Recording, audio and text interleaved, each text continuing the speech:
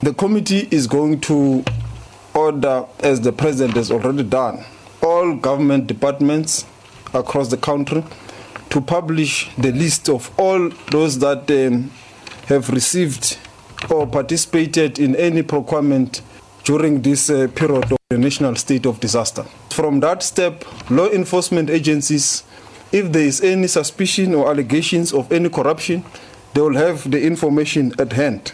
It is aimed to ensure that it is known who got the tender, for how much, what was the purpose of that particular, by every member of the public from wherever they are working from.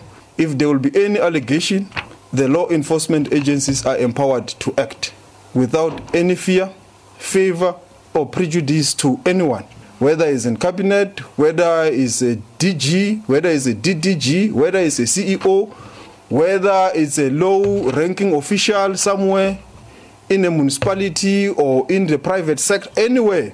The message from cabinet is that they must act without fear or favor.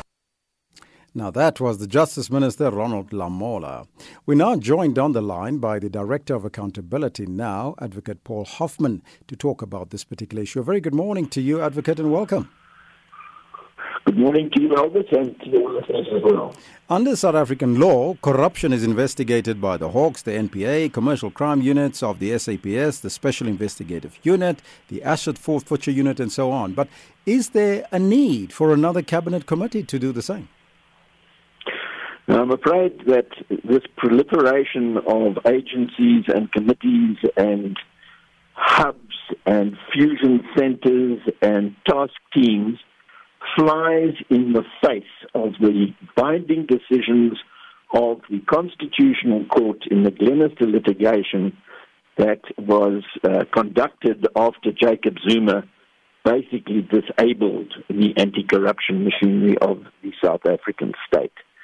And unless and until Minister Lamola, with great respect, and his colleagues in Cabinet get their heads around the fact that they are bound by decisions of the highest court in the land to design anti-corruption machinery of state that is contained in a single entity, we are going to continue to drown in the corruption that is in the country at the moment. But I do have good news for your listeners. What is the good news? The good news is that the National Executive Committee of the NEC put out a statement, a media release on Tuesday this week, in which they indicated that Cabinet needs to look at creating this single entity. So somebody in the NEC has become alive to the fact that we have been on the wrong track during the Zuma years. We are still on the wrong track with this proliferation of entities looking into corruption.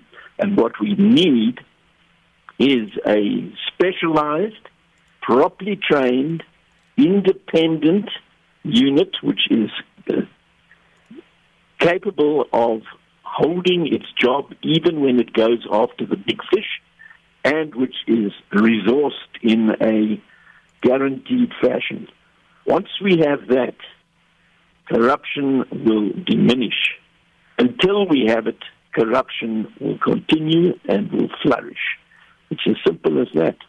Now, some of our listeners, we asked the very same question, and this one from Joseph Mambo on Facebook suggests, how can you write a test and mark for yourself? Now, that's Ramaphosa establishing the ministerial committee. He's trying to convince the people that he's taking action against corruption. Alfred says his pockets are full, and he's just fooling fools who always are voting for them.